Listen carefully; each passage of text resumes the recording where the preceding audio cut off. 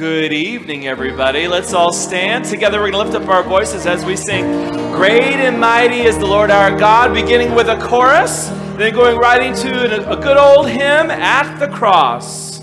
Great and mighty is the Lord our God, great and mighty is He. Great and mighty is the Lord our God, great and mighty is He.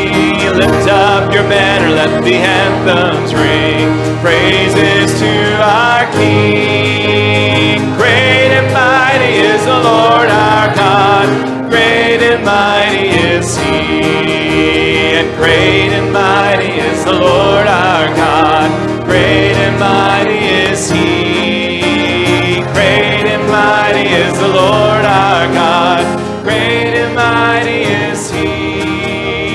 Lift up your banner, let the anthems ring, praises to our King. Great and mighty is the Lord our God, great and mighty is He. Alas, and did my Savior bleed, and did my sovereign die? Would He devote that sacred head for such a worm as I? And at the cross where I first saw the light, and the burden of my heart rolled away, it was there by faith I received my sight, and now I am happy all the day. Was it for crimes that I have done, He groaned upon the tree? Amazing pity, grace unknown, and love beyond degree. At the cross where I first saw the light, and the burden of my heart rolled away, it was there by faith I received my sight, and now I am happy all the day. But drops of grief can ne'er repay the debt of love I owe. Here, Lord, I give myself away, 'tis all that I can do. At the cross where I first saw the light, and the burden of my heart rolled away, it was there by faith I received my sight, and now I am happy all the day.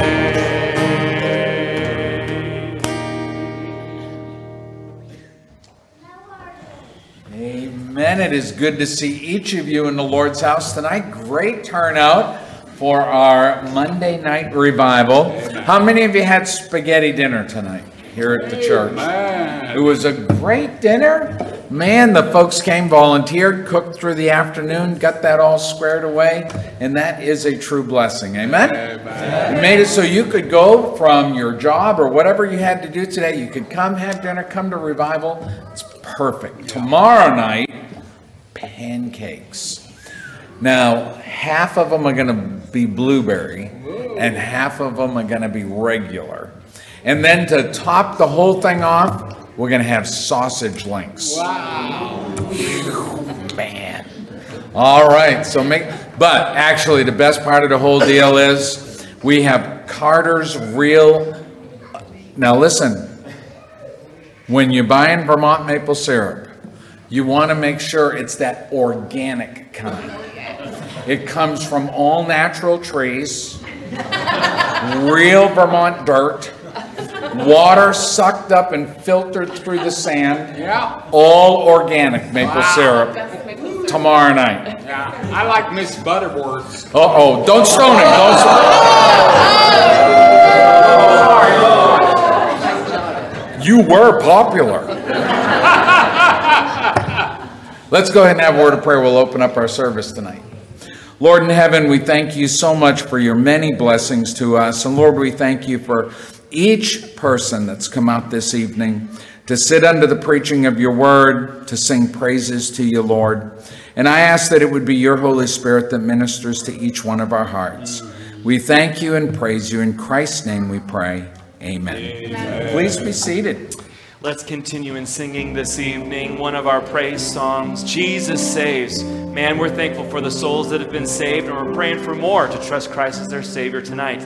Let's lift up our voices as we sing Jesus Saves. Hear the heart of heaven beating, Jesus saves, Jesus saves, and the hush of mercy breathing, Jesus saves, Jesus saves. Hear the host of angels sing, glory to the newborn King, and the sounding joy repeating, Jesus saves. See the humblest hearts adore Him, Jesus saves, Jesus saves, and the wisest bow before Him, Jesus saves, Jesus saves. See the sky alive with praise, melting darkness in its blaze. There is life forevermore in Jesus saves. He will live our sorrow sharing, Jesus saves, Jesus saves. He will die our burden bearing, Jesus saves, Jesus saves. And it is done, we'll shout the cross, Christ has paid redemption's cost, while the empty tomb declaring, Jesus saves. Freedom's calling, chains are falling, hope is dawning, bright and true. Day is breaking, night is quaking, God is making all things new, Jesus saves. Freedom's calling, chains are falling, hope is dawning, bright and true. Day is breaking, night is quaking, God is making all things new, Jesus saves. To grace, how great a debtor, Jesus saves, Jesus saves. O'er the saints who shout together, Jesus saves, Jesus saves. Rising up so vast and strong, lifting up salvation's song, the redeemed will sing forever, Jesus saves.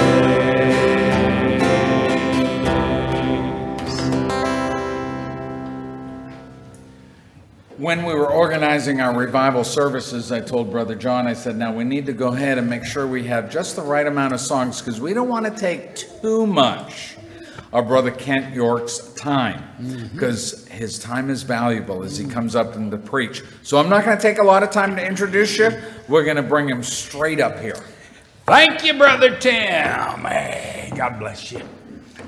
Well, you're glad to be here tonight. Say amen. Amen. We're so glad you came tonight. And this is Monday night. And if you're taking the Revival Challenge to be here for all 5 of my messages, we've only got 2 more to go, tomorrow and Wednesday night. And this meeting will be over. Now, some of you young people back there, you won't even know what I'm talking about tonight. But you older folks, you will remember there was a day when there was things in church we couldn't do. Do y'all remember things we couldn't do in church? Number 1, we weren't allowed to chew gum in church. Oh, you chew gum, your mama would slap your head right off. Now people blow bubbles while I'm preaching. I remember we were not allowed to get up and go to the bathroom during church. Oh, if you got out in the aisle and went back to the bathroom, you signed your death certificate right then. Your daddy would meet you at the garden gate, buddy. You were in trouble.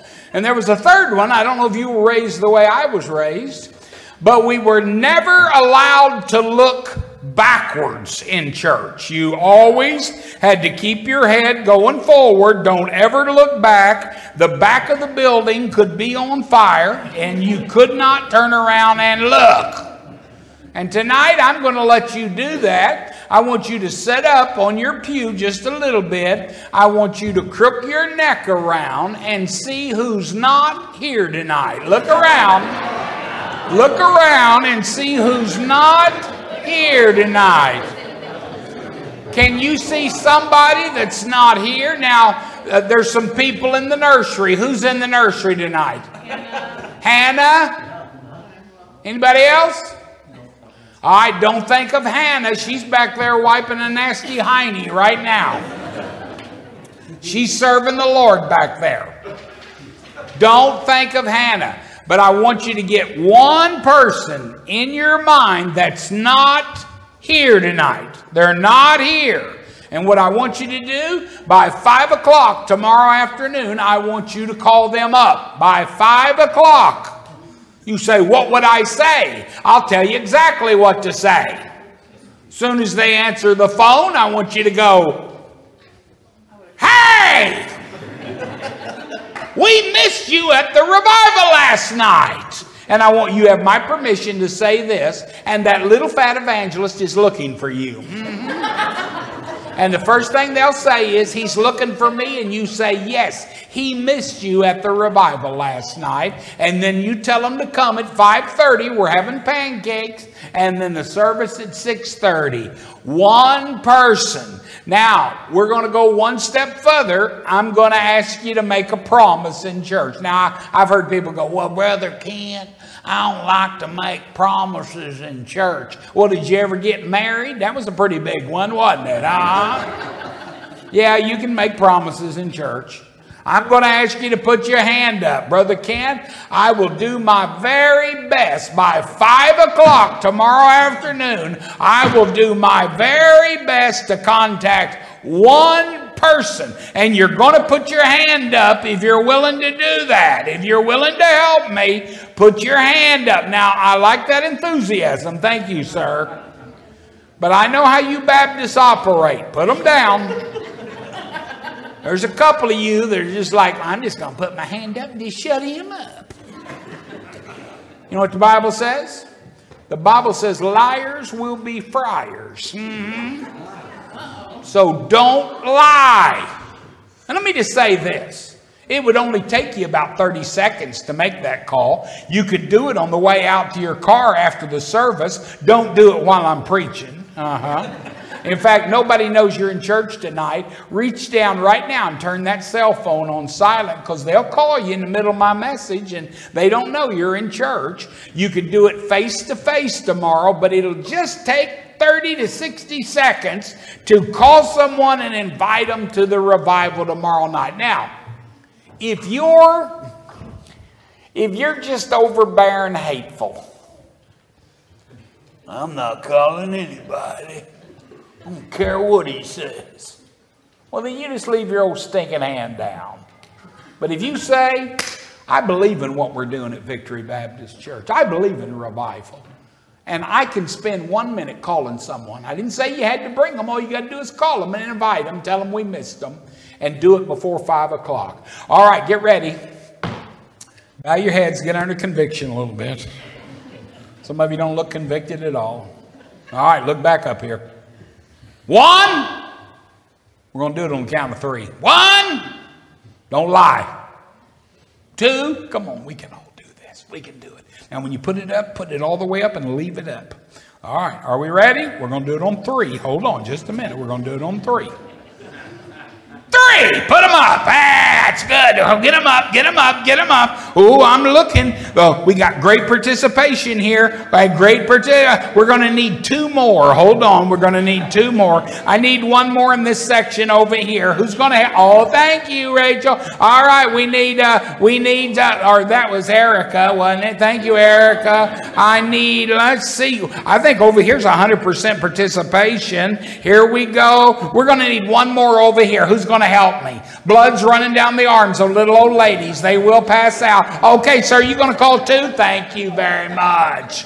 All right. Now, make those phone calls. Tell them pancakes at 5:30, service at 6:30, and we're going to have a great night tomorrow night. Well, Julie's going to come and sing one just before I preach. And but you know, some nights I have sing in me. Come on up, Julie. Come over here. You can tell by the look on her face, she loves to sing with me. Now, see, Julie's a first child. Are any of you the first child? You're the one the parents beat the tar out of. So you're organized. She's organized. If she sings something, she practices it. Me, I'm the fourth child. I just fought the dog for the bottle in the floor, all right? And I have no clue what I'm going to sing right now, but something will come to me, and you watch. Julie will make me sound good. She'll make me sound good. How about this oldie but goodie? I was in sin's prison, oh, so dark and cold, just a lost sheep wandering from God's eternal fold. Then the door swung open, Jesus spoke to me, I have signed your pardon, you may now go free. Jesus signed my pardon, yes, he surely did, on the cross of Calvary, so I wouldn't have to go. All my life I'll give him, he gave his for me. When he signed my pardon, there at Calvary. Amen. Now, don't encourage me, please. I got saved when I was 14 years old. I was a 14-year-old boy, and I'm going to tell you very honestly, from that day to this, I got up on God's road, and I stayed there. And I was never perfect, never have been perfect, never will be perfect. But I've never gone down in the ditch, and I've never got off God's road. I stayed on it when I was up, and when I was down, I stayed on God's road. And they wrote a song about that, and I love it. It's called, I Set My Feet on God's Road. I set my feet on God's road, and I'm never going to turn around. I set my feet on God's road, I'm headed for a higher ground.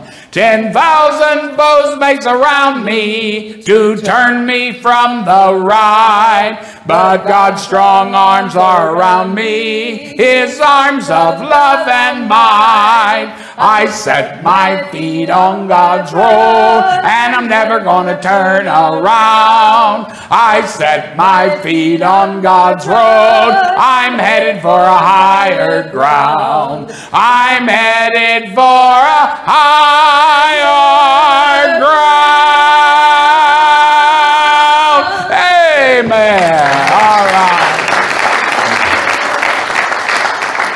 Start clapping. This could be a concert. Now, Julie's going to sing a song right now just before I preach, and it's a beautiful song, and it's called Because of Him, because of you, because of you. And it talks about how that Jesus Christ, because of him, we have salvation. Because of him, we can share the gospel with others. And you listen as she sings Because of Him.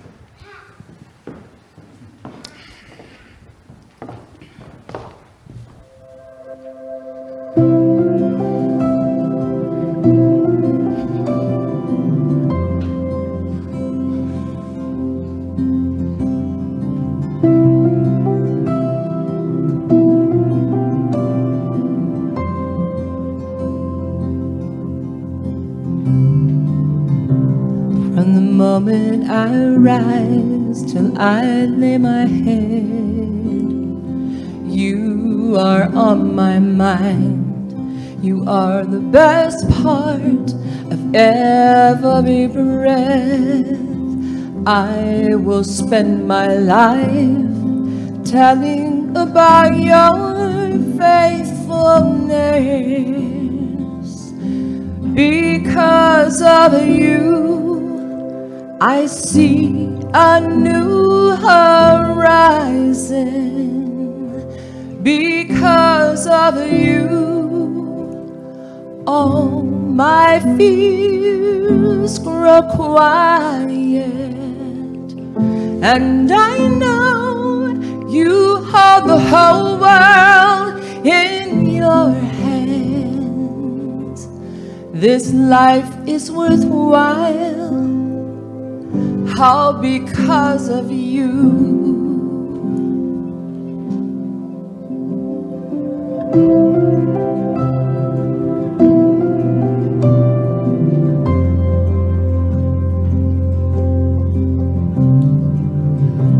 From the moment I rise till I lay my head, Lord, you are on my mind. You are the best part of every breath.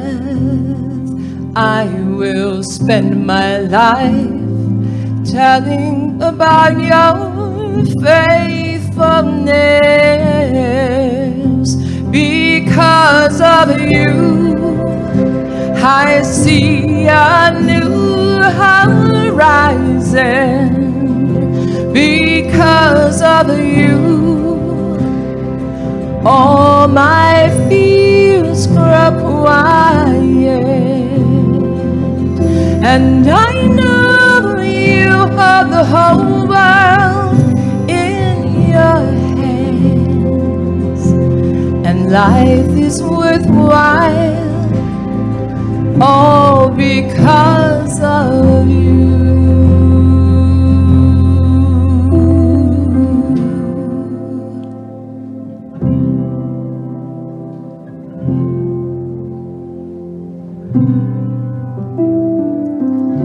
You're the color of every sunrise. You're the songs that the birds love to sing. You're the brilliance in all of creation. You're everything to me. You're the words made flesh here among us. You're a savior for sinners like me. You're fulfillment of every promise. You're everything to me. Lord, you are everything to me. Everything to me. You're the color of every sunrise. You're the song that the birds love to sing. You're the brilliance in all of creation. You're everything to me. You're the word made flesh here among us. You're the savior for sinners like me. You're the promise of God. You're everything to me. Lord, you are everything to me. Father, He's everything to me.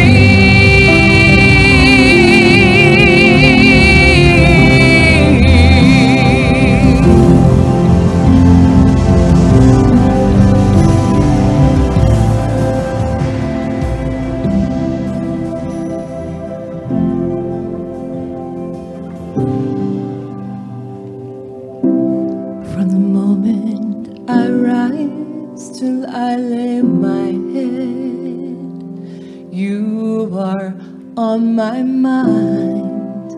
You are the best part of every breath. I will spend my life telling about your faithfulness. Because of you, I see a new horizon.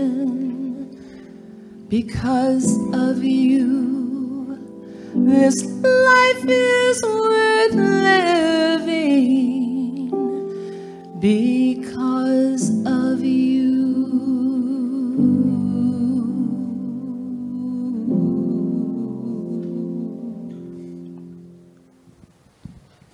Amen.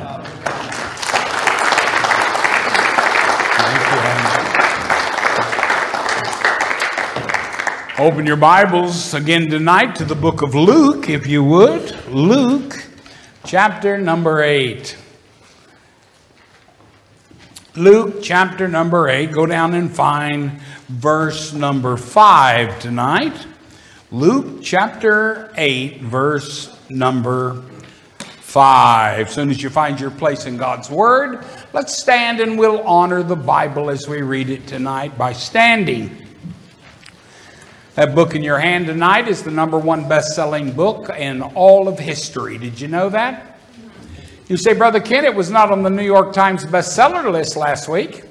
They took it off the New York Times bestseller list years ago. You know why?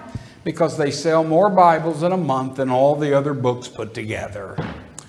It is the greatest book that has ever been printed. And I believe it contains the Word of God. Luke, chapter 8, we're going to begin in verse 5. And when I'm done reading, I'm going to invite anyone that would like to come down to the altar and join me. We do this in every service because I believe prayer is the key to a great revival. You see, we can build a beautiful building like this, and we can have spaghetti and garlic toast, and we can bring in an evangelist and a singer, but we cannot have revival until he gets involved. And the way we get him involved is through prayer, down on our knees. And so I'll invite anyone that would like to come and join me around the altar right after we read this passage. Now there'll be someone that'll say, Brother Kent, I'm just not comfortable coming down there and praying with you. Well, if you're not, that's fine. You can be seated, or if you're physically unable, we understand. Luke chapter 8, verse 5. The Bible says, a sower went out to sow his seed. And as he sowed, some fell by the wayside, and it was trodden down. And the fowls of the air devoured it. And some fell upon a rock. And as soon as it was sprung up, it withered away because it lacked moisture. And some fell among thorns, and the thorns sprang up with it and choked it. And other fell on good ground, and sprang up and bare fruit 100-fold. And when he had said these things, he cried, He that hath ears to hear, let him hear. And his disciples asked him, saying, What might this parable be? And he said, Unto you it is given to know the mysteries of the kingdom of God, but to others in parables, that seeing they might not see, and hearing they might not understand. Now, the parable is this. The seed is the word of God. Those by the wayside are they that hear. Then cometh the devil, and taketh away the word out of their hearts, lest they should believe and be saved. I invite anyone who would like to come down and join me at the altar. We're going to pray, and the remainder you can be seated, but you're welcome to come down. Amen. Come on and pray with me.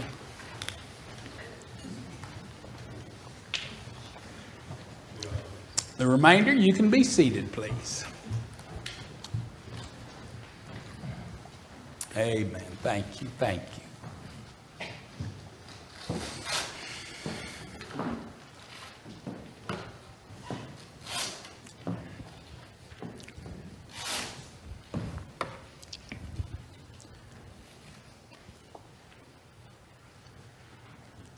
Oh, dear God, we come to you tonight. And we've already had a wonderful time in your house. Thank you for that great meal, and thank you for the hands that prepared it. Bless them.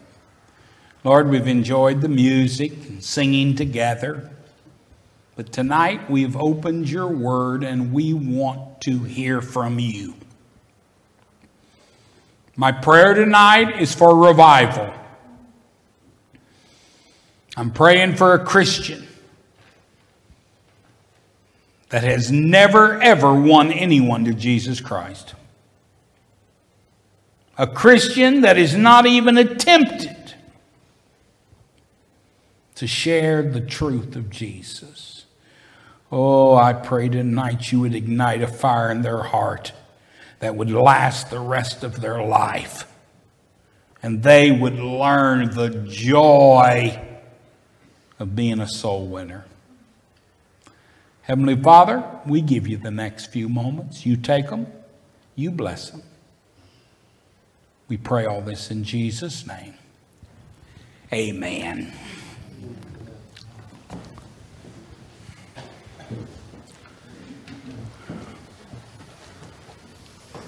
Thank you. Thank you for praying down here with me. Thank you.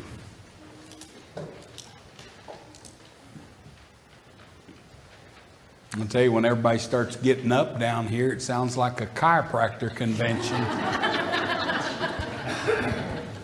Bones clicking everywhere. But I appreciate them coming down. Tonight we see a parable of Jesus. You know what a parable is? A parable is an earthly story, but it most definitely has a heavenly meaning. Jesus was a storyteller. And he told stories so that we could better understand the truths of the kingdom of God. Now, many of you know, you've sat under my preaching, I love to tell stories. I had a preacher the other day trying to hurt my feelings, I think, because he goes, "Brother Kent, you're a skyscraper preacher." And I said, "Well, thank you. What does that mean?" He said, "Your story on top of story on top of story."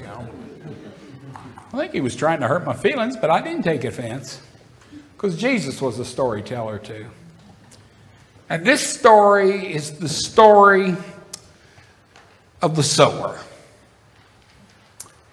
And the greatest truth that I've learned in my Christian life is, once you get saved, and once you get baptized, and once you start growing in Jesus Christ, the next step in your life is learning to scatter the seed. Brother Tim, I noticed when I was a pastor for 18 years, we'd have someone come and get saved, and they're so glad they got saved. But on Wednesday night, when we would have prayer meeting, they'd hold up their hand and they would say, "Pray for me, pray for my family, pray for my wife." It was always about them. Every week, week after week, "Pray for me." And then one Wednesday night, they'd come in and go, "Brother Ken, pray for a guy I work with. I've been talking to him about the Lord." And when you hear that, you go, "Yeah!" He took that step. And he got his eyes off himself. And he got it on lost people. And he started scattering the seed. Well, in this story tonight, it quickly divides into 4 words. Did you see it? First, we have the seed. And of course, Jesus Christ explains this parable to us, and he tells us that the seed is the Word of God. Then we have the sower. This is anyone that's intent on sharing the gospel. You become a sower of the Word of God. And then thirdly, there's the word soil. And he tells us all the different kinds of soil. And, even tonight, I have thought many times, I could stop right here and bring a wonderful message on the different kinds of soil. But then there's a fourth word. And it's the word Satan is in this story. Satan is in the background all the time. And what is he wanting to do? He wants to take away the seed. You share the seed, and Satan is always there hoping he can take it away. But I want you to notice Satan's greatest fear is that some of that seed goes into the good ground and that person gets saved. And if I was Satan, I would have to say my number one goal would be to try to take the seed out of your hands. When I was a boy, I was a preacher's kid. If you can't tell. Preacher's kids are the honoriest kids in church. Mm-hmm. That's because we play with the deacon's kids. Mm-hmm. But I have to be very frank that when I was a kid, spank day was usually every Sunday and every Wednesday night. I got a spanking every Sunday and every Wednesday. Now, my daddy was a belt whipper. He used to whip us with his belt. And some of you are like, oh, no, Brother Kent, you were an abused child. No, I wasn't an abused child. I was a disciplined child. And let me tell some of you young parents, you can believe these idiot pediatrician book writers, or you can believe the Word of God. And if you pat a kid on the back long enough, low enough, and hard enough, it will do some good. You know what I mean? Apply the board of education to the seat of knowledge.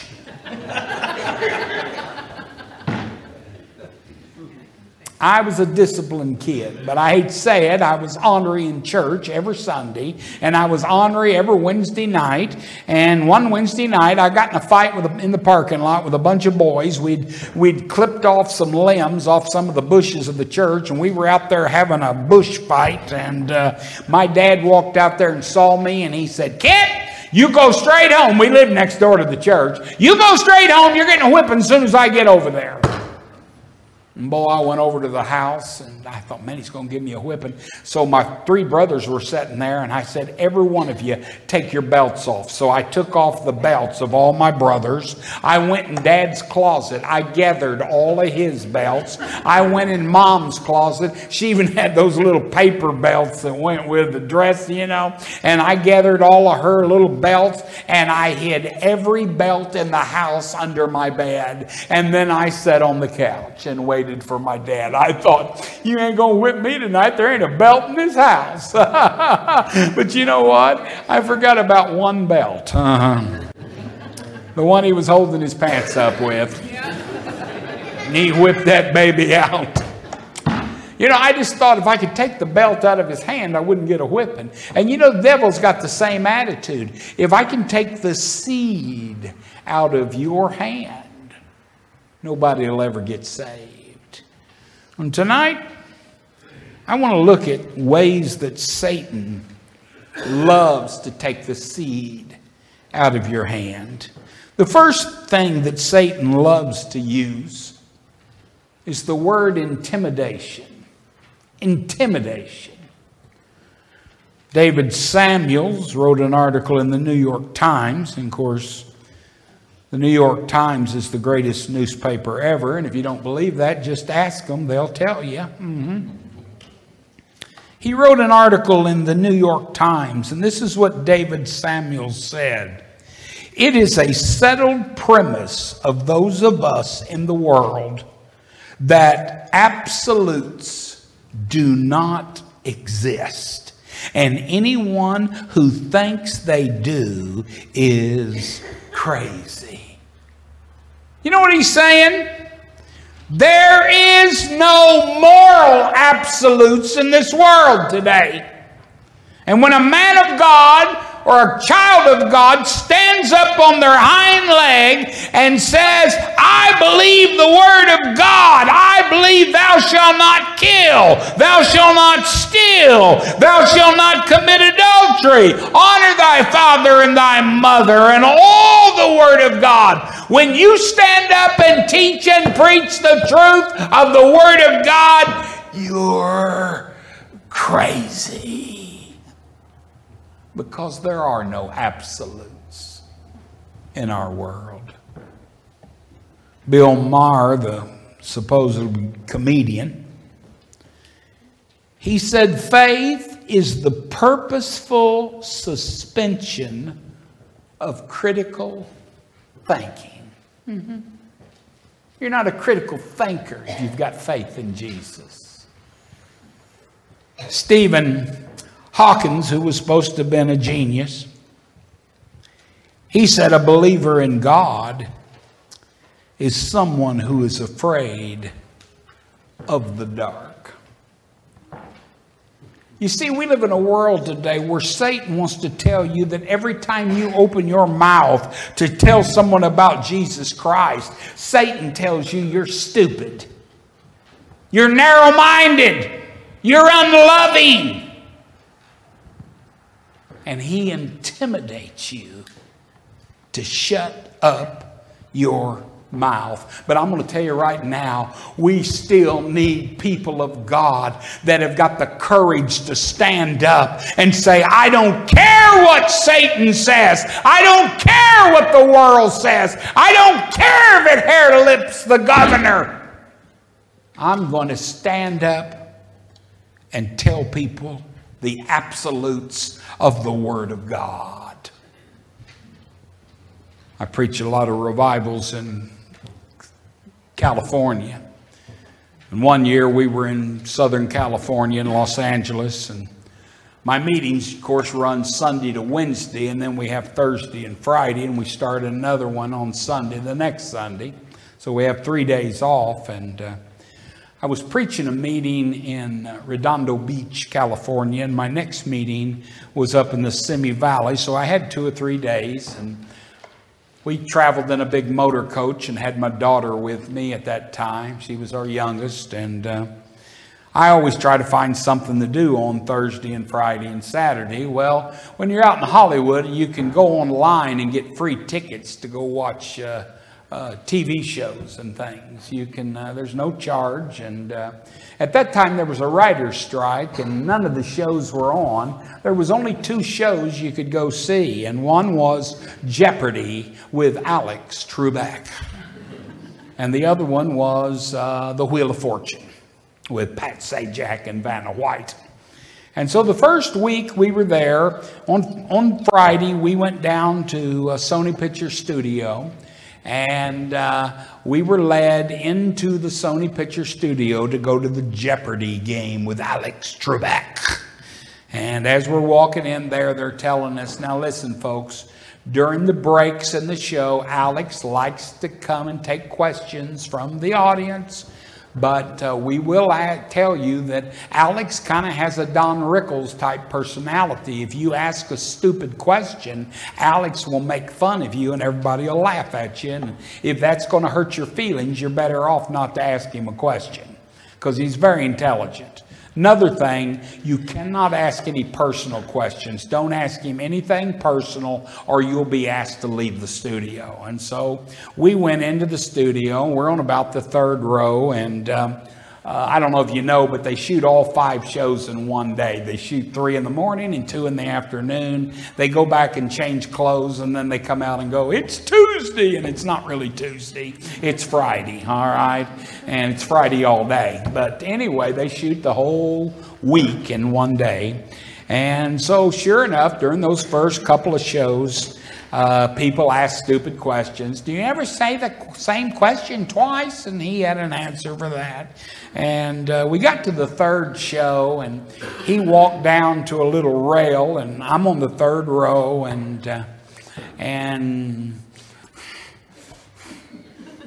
And my hand went up. And Julie looked at me like, no, don't do it. And he said, yes, sir, what's your question? I said, Alex, I notice y'all have a lot of questions on Jeopardy about the Bible. Even sometimes you quote the Bible, Alex. Alex, are you a student of the Bible? Are you a believer? Oh, it sucked all the oxygen out of that big old studio. A security guard come down and stood right beside me. I was on the aisle. Julie said, I thought you were gone right then. And Alex at that time had a mustache and a goatee, and he just looked at me. He climbed up in his Alex Trebek director chair. Everybody in that studio, all the cameramen turned around to see who was asking this question. Those judges down front, they all looking at me. You could hear a pin drop in that soundstage. And Alex said, I was raised a Catholic in Canada. And I have a lot of born-again friends, but I would not say I'm born again. In fact, I believe that religion is going to lead a lot of people to hell. And I said, Alex, I agree with you completely. It's not religion. It's the question that Larry King was asked one night on the Larry King Show. Now, this just came to me, Brother Tim. I'm trying to relate to a showbiz person. And he goes, well, what question was Larry King asked on his show? I said, one night Larry King was asked this question. Larry, if you could interview God and ask him one question, what would you ask God? And Alex goes, well, what did Larry King say? I said, Larry King said this. If I could interview God and ask one question, I would ask him, do you have a son? And if you do, was his name Jesus? I said, Alex, that's what's important. Not religion, but do you know Jesus Christ? And he had his cards in his hand, and he said, well, I got to get back to the show. And so he went back up to his little podium. He went right through those questions again. As soon as the director said cut, he turned and come straight at me. He said, let me tell you why I can't agree with the Bible. I can't believe that the earth is 5,000 or 6,000 years old. I said, oh, Alex, you don't believe that carbon dating. They've proven that it was incorrect. And in Glen Rose, Texas, there's a dinosaur's footprint with a man's footprint in the middle of it. How did a man and a dinosaur get in the same fossil? And he goes, well, I got to get back to the show. And he got back up there, and here he come at me again. Now it was not questions from the audience. It was a rolling debate between Kent York and Alex Trebek. And then the craziest thing happened. The audience turned on Alex Trebek. A man up here said, Alex, I agree with him. He makes more sense than you do. The guy in front of me goes, sir, I agree with you too. The whole crowd turned on Alex Trebek. And the last time he came at me, this is what he said. He said, well, I'm glad we live in a country that if I don't agree with you, you're not going to pull out a gun and kill me. And if you don't agree with me, you're not going to quit watching my show. That's what he said. And I said, oh, Alex, we love you. But I got to tell you, I've got an 85-year-old mother at home, and she watches you every night. And she's going to be really disappointed when I tell her about this conversation. And the whole audience bust out laughing, and the crew. And that was it. It was over for the day.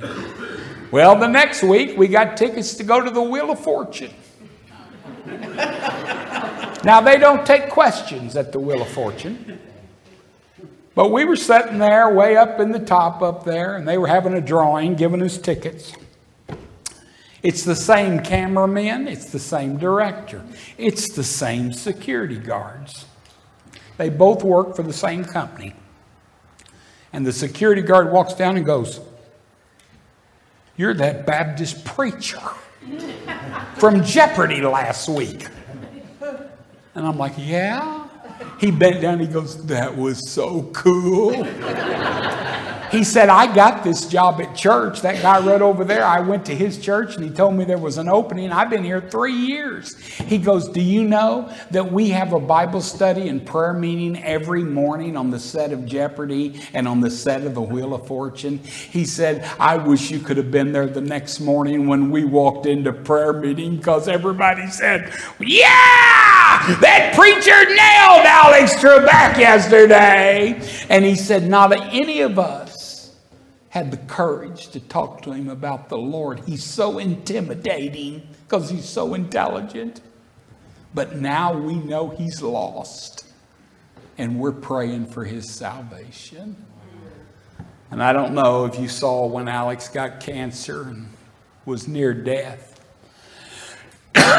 He put out a video, and I noticed very clearly he thanked people for praying for him. And he said, I'm in God's hands.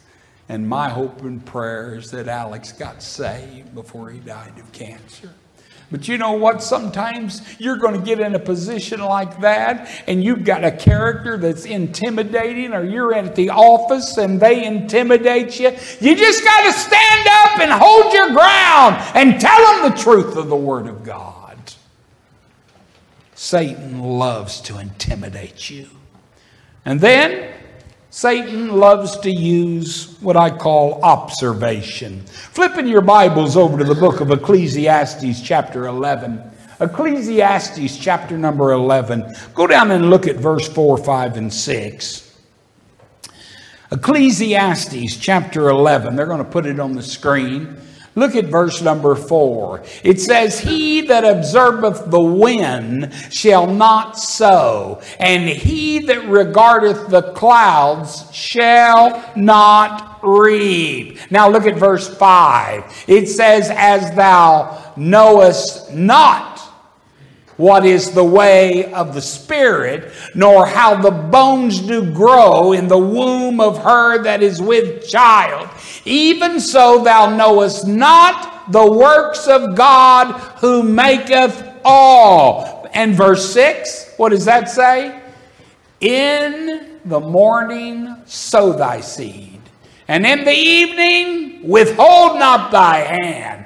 For thou knowest not whether shall prosper either this or that, or whether they both shall be alike good.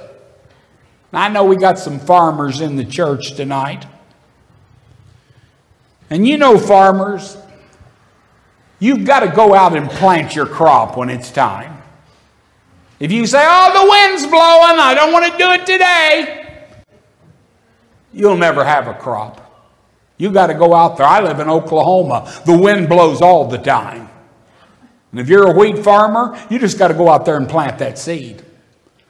You cannot look at the clouds. You cannot look at the winds, because God is the one that determines if it'll work or if it won't work. You see, your job is not to be an observer. Your job is not to be an evaluator. Your job is to be a sower. And what we're all guilty of is we've got friends, you've got family, and you know they're lost, and you know they need Jesus, but you have never talked to them about Christ because you have already played a scenario in your brain that if I would tell them about Jesus, they'll get mad at me. It'll upset them. It's not your job to determine that. It's your job just to scatter the seed. Let the Holy Spirit of God take and use it in their heart. Several years ago, I was doing a men's retreat in Ohio for Kelly McInerney in Wilmington, Ohio. And I was going to start on Thursday night and go through Sunday. And I flew into Ohio, but I didn't schedule anything on Wednesday night. And that morning, Brother Danny Lamb down in Hillsboro, Ohio, called me and said, Brother Kent, I hear you're in the state. I said, yeah. He said, where are you preaching tonight?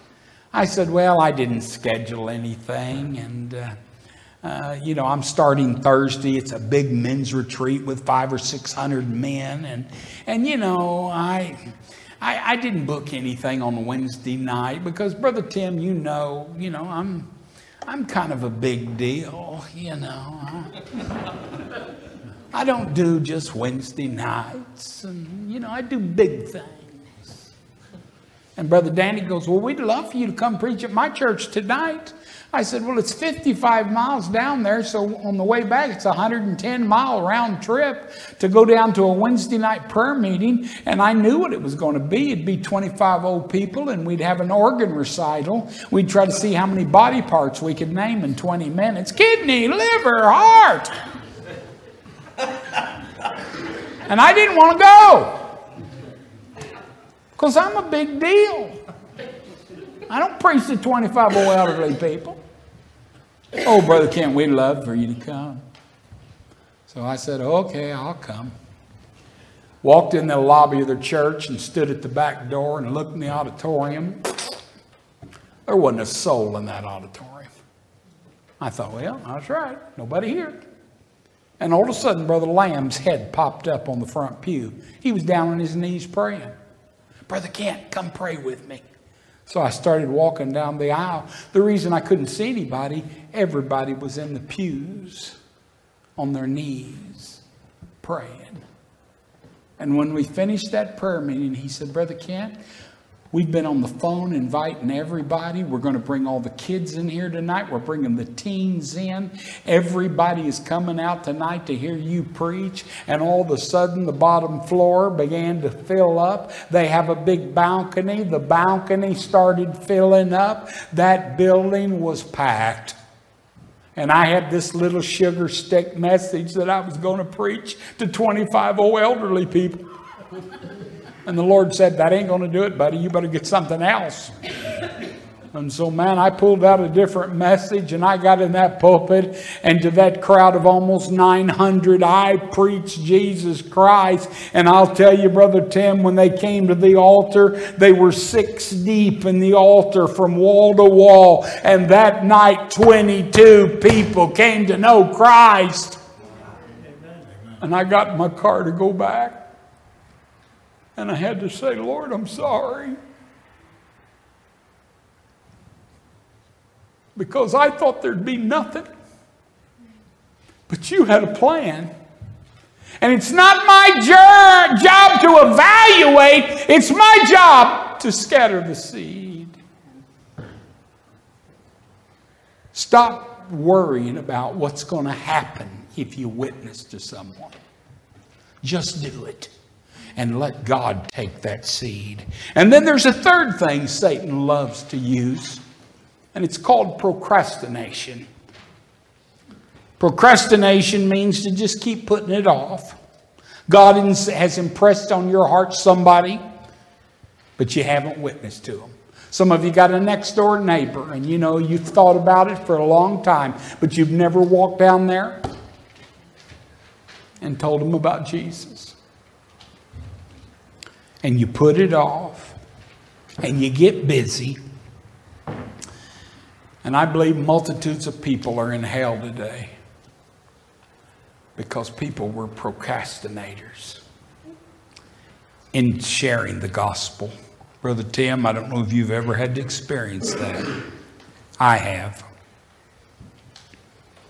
I pastored a church in Kalamazoo, Michigan 40 years ago.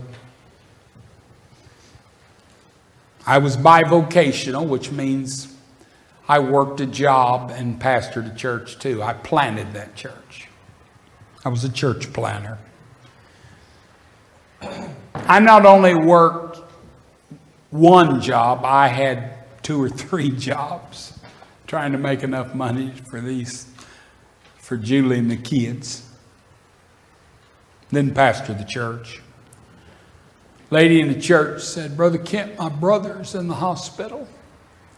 And I don't think he's saved. Do you think you'd go up to Borges Hospital and see him? And I said, yeah, I'd be happy to. Well, I was working 3 jobs, and I'm not trying to make an excuse, but I was very busy. And I let 2 days go by, and I went up to the hospital, and I walked into that room, and the room was all cleaned up. And I thought, well, he must have got released, or they moved him to another room. And I went out to the nurse's station, and I said, I'm here to see so-and-so. She said, are you family? I said, I'm the pastor of his sister. And she said, well, he terminated this morning. I'm going to tell you, Brother Tim, that's a lonely walk back to that car. It's a lonely walk to walk back there and know, why didn't I come yesterday? Why didn't I come 2 days ago? I procrastinated. I hope and pray someone talked to him about Jesus. But I put it off. And some of you right now are putting off witnessing to your family and friends. And that's exactly what Satan wants you to do. He wants to take that seed out of your hand. And then fourthly, there's a last word. Satan loves to use contamination. You see, sin can totally destroy your testimony. And when Satan gets you into sin, and you get backslidden, and you get away from God, Satan will take that bag of seed right out of your hand. Oh, wouldn't it be horrible to witness to someone and then they tell you, you're a good one to tell me I need to be saved the way you're living.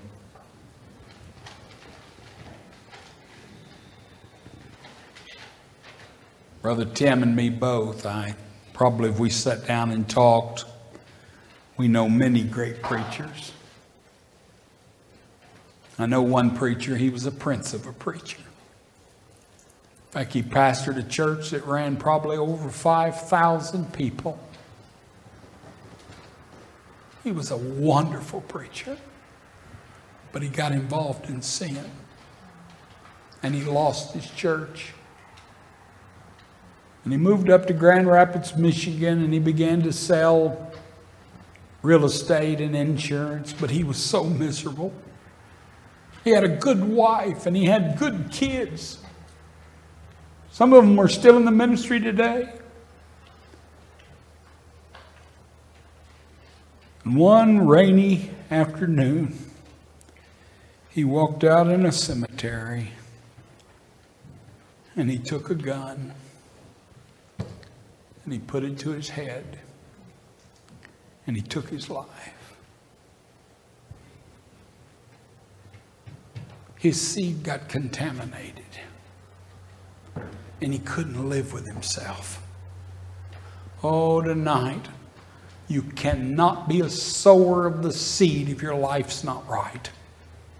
You got to be clean. You got to be pure. And the good news is, if you do sin, God forgives sinners. Amen. Confess it, forsake it, pick up your bag of seed and go sow it. You see, Satan wants to take the seed right out of your hand. And those are the things he uses. But as most preachers, I got one more word. And it's the word germination. Do you realize that when you sow seed, it doesn't spring right up? Me and Julie, when we first got married, we wanted to have a garden. So we went back and we dug up a patch. And I'll never forget, we planted radishes. And every morning we went out there. You ever planted radishes? Nothing. And then all of a sudden, after several days, we were in Michigan. It was cold. A little hair came up. And those radishes came up. Let me tell you something. Sometimes you're going to sow seed and you're going to think, well, it didn't work. It didn't take. They didn't get saved. And you'll never know till we get to heaven whether that seed germinated. Sometimes it takes time. And sometimes we will not even know till we get to heaven. I was at Baptist Bible College for graduation a few years ago. And the crowd was thick, and as soon as we went to the graduation and they called up a beautiful girl. Oh, she was, I don't think I'd ever heard an introduction as glowing as the Dean of Women gave her.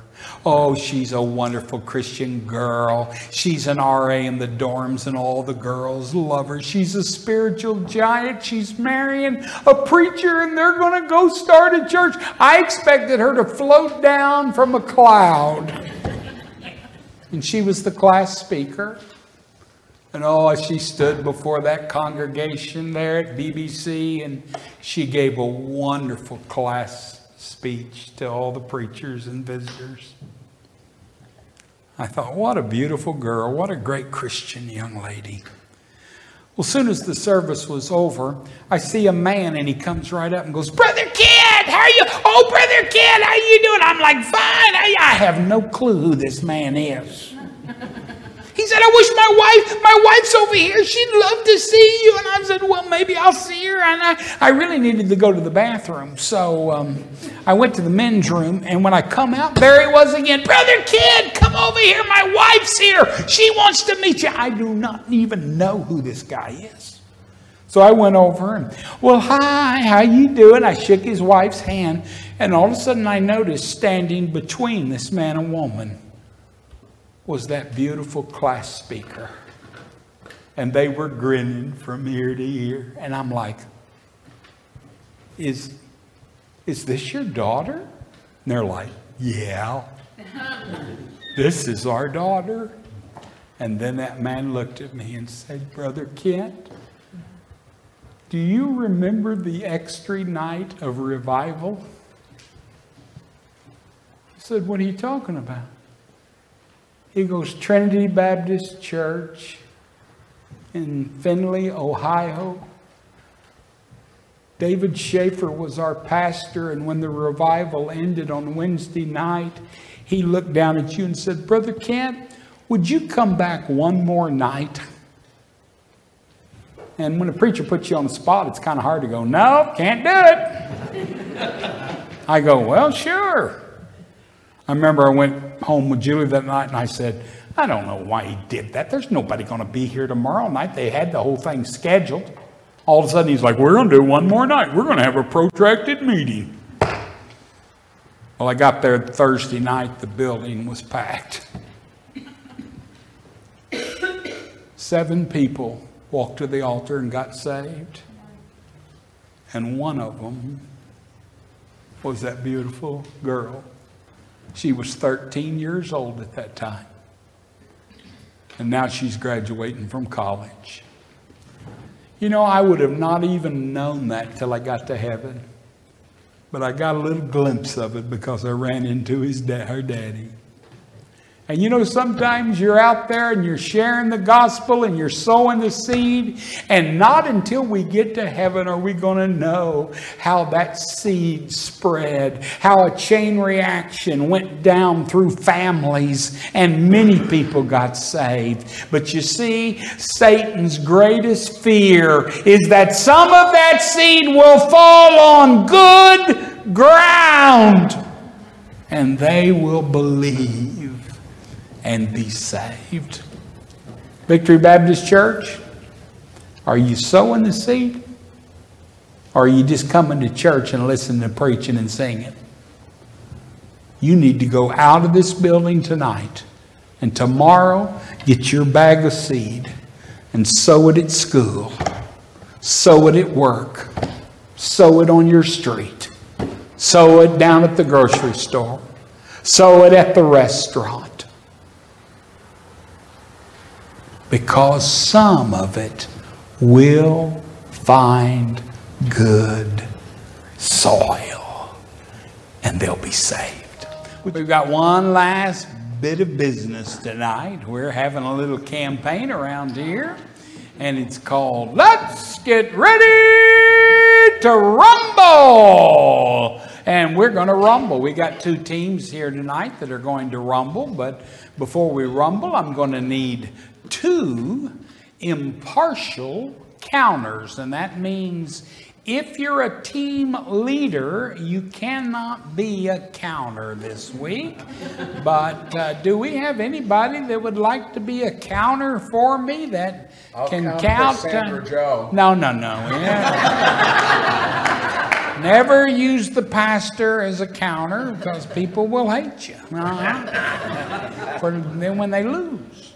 All right, who do we got? Let's see. How about this young man over here with a beard? Are you a team leader? He's not a team leader. It's you, Casey. Casey, are you a team leader? Well, come on up and be a counter for me. Give Casey a big hand.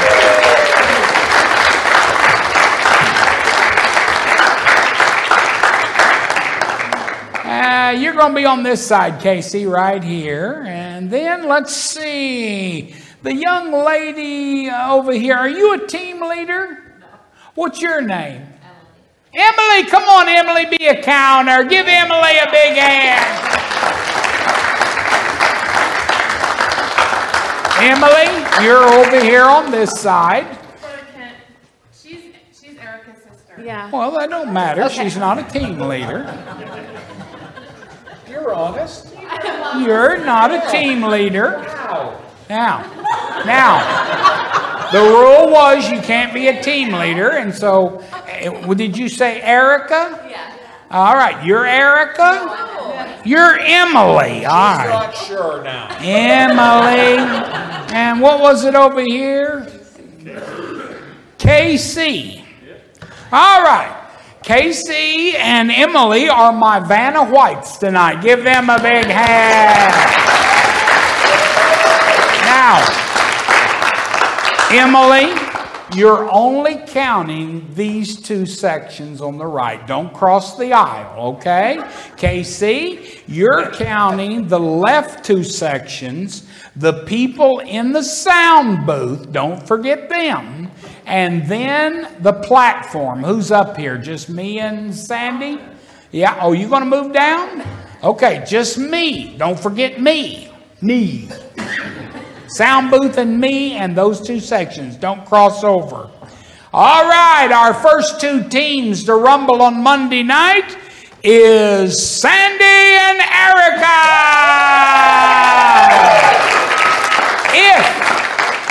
If you promise to stand up for Sandy and Erica, stand up tonight. Stand up. Now, Casey and Emily, count everyone standing 1 point apiece. You can go down the aisle. In fact, go down the aisle so you can see. If you're extremely short, hold your hand up so they'll know that you are standing. Hold your hand up if you're standing. 1 point apiece. 1 point apiece. Emily, what do you got on the right? 19. KC on the left? 17. And 2 in the nursery. Sandy. Holy cow. I only have 1 job. Let me do it. Now you know how Do any of you standing have a child or a wife or someone that is not in the building right now, in the nursery or in the bathroom? Hold up 1 finger for anyone that's in the back. 1 finger for anyone that's in the back. All right, Emily, what kind of fingers you got over there? Anything? No. All right, Casey? 0. Okay, who? 1? Now, Sandy, you said you had 2. Who's the other one? We had a guest who didn't stand, and it's okay.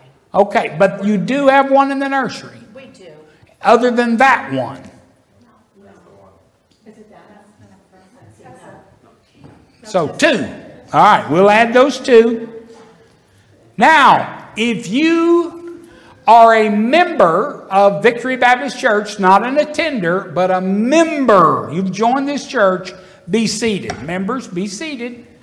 Now, Emily and KC, count everybody standing in multiples of 5. Don't make me do the math. 5, 10, 15, 20. All right? Got it, KC? Multiples of 5.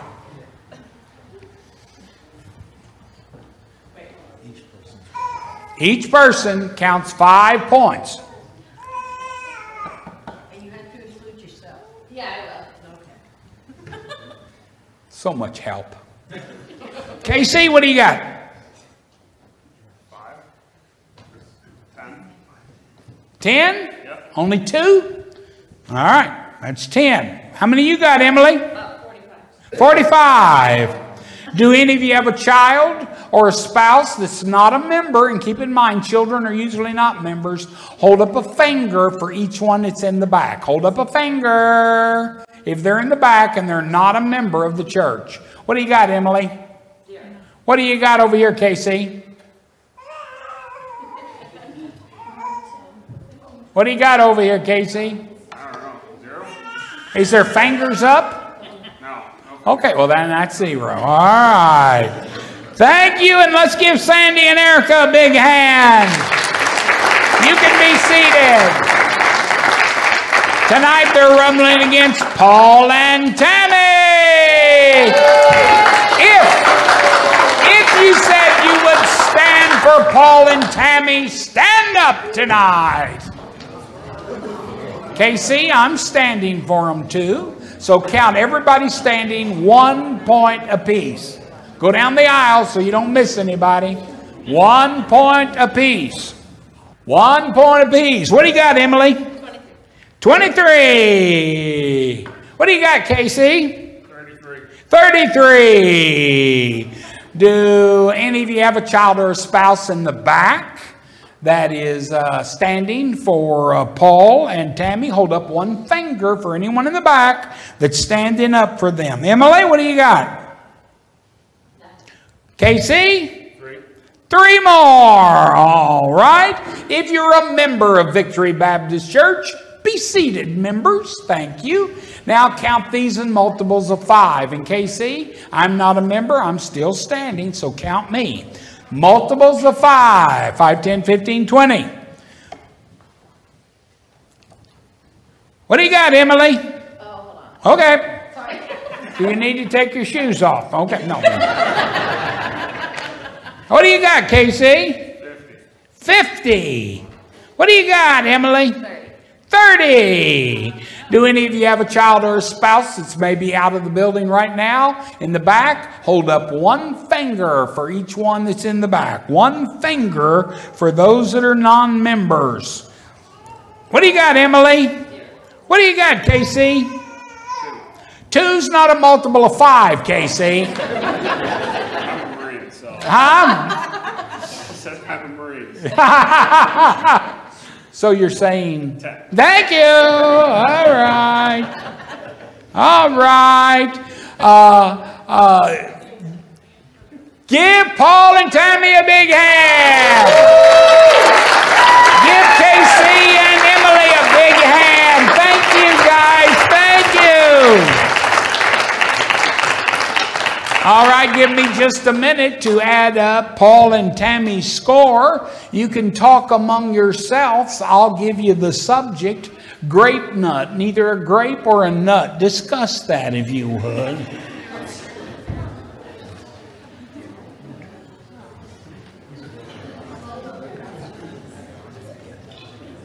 All right. We had a great rumble tonight. Sandy and Erica did a beautiful job. They came in tonight with 92 points. Good job. Good job. But Paul and Tammy were too hot to handle tonight. They came in with 149 points. That means Paul and Tammy are Monday night winners, and they're also the leaders in the grand prize. The score to beat tomorrow night would be 149 points. And let's meet our team leaders, John and Hannah. There's John right there. Stay up. They're going to rumble against Kurt and Rachel. There. Now we're going to ask the question, who would say nobody has asked me to stand for Tuesday night? Hold up your hand right now. Nobody has asked me to stand for Tuesday night. As soon as we say amen, these people are open game. Do you see where they're at? All right, they'll be ripping you people's arms off. All right. All right, just give these two teams a hand. They'll be tomorrow night. All right, Pastor, come take this pulpit.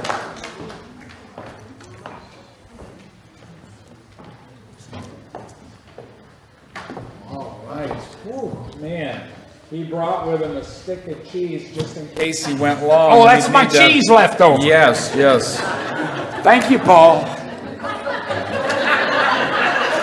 So when the guy running the program is bribed by a piece of cheese, it calls into question everything, doesn't it?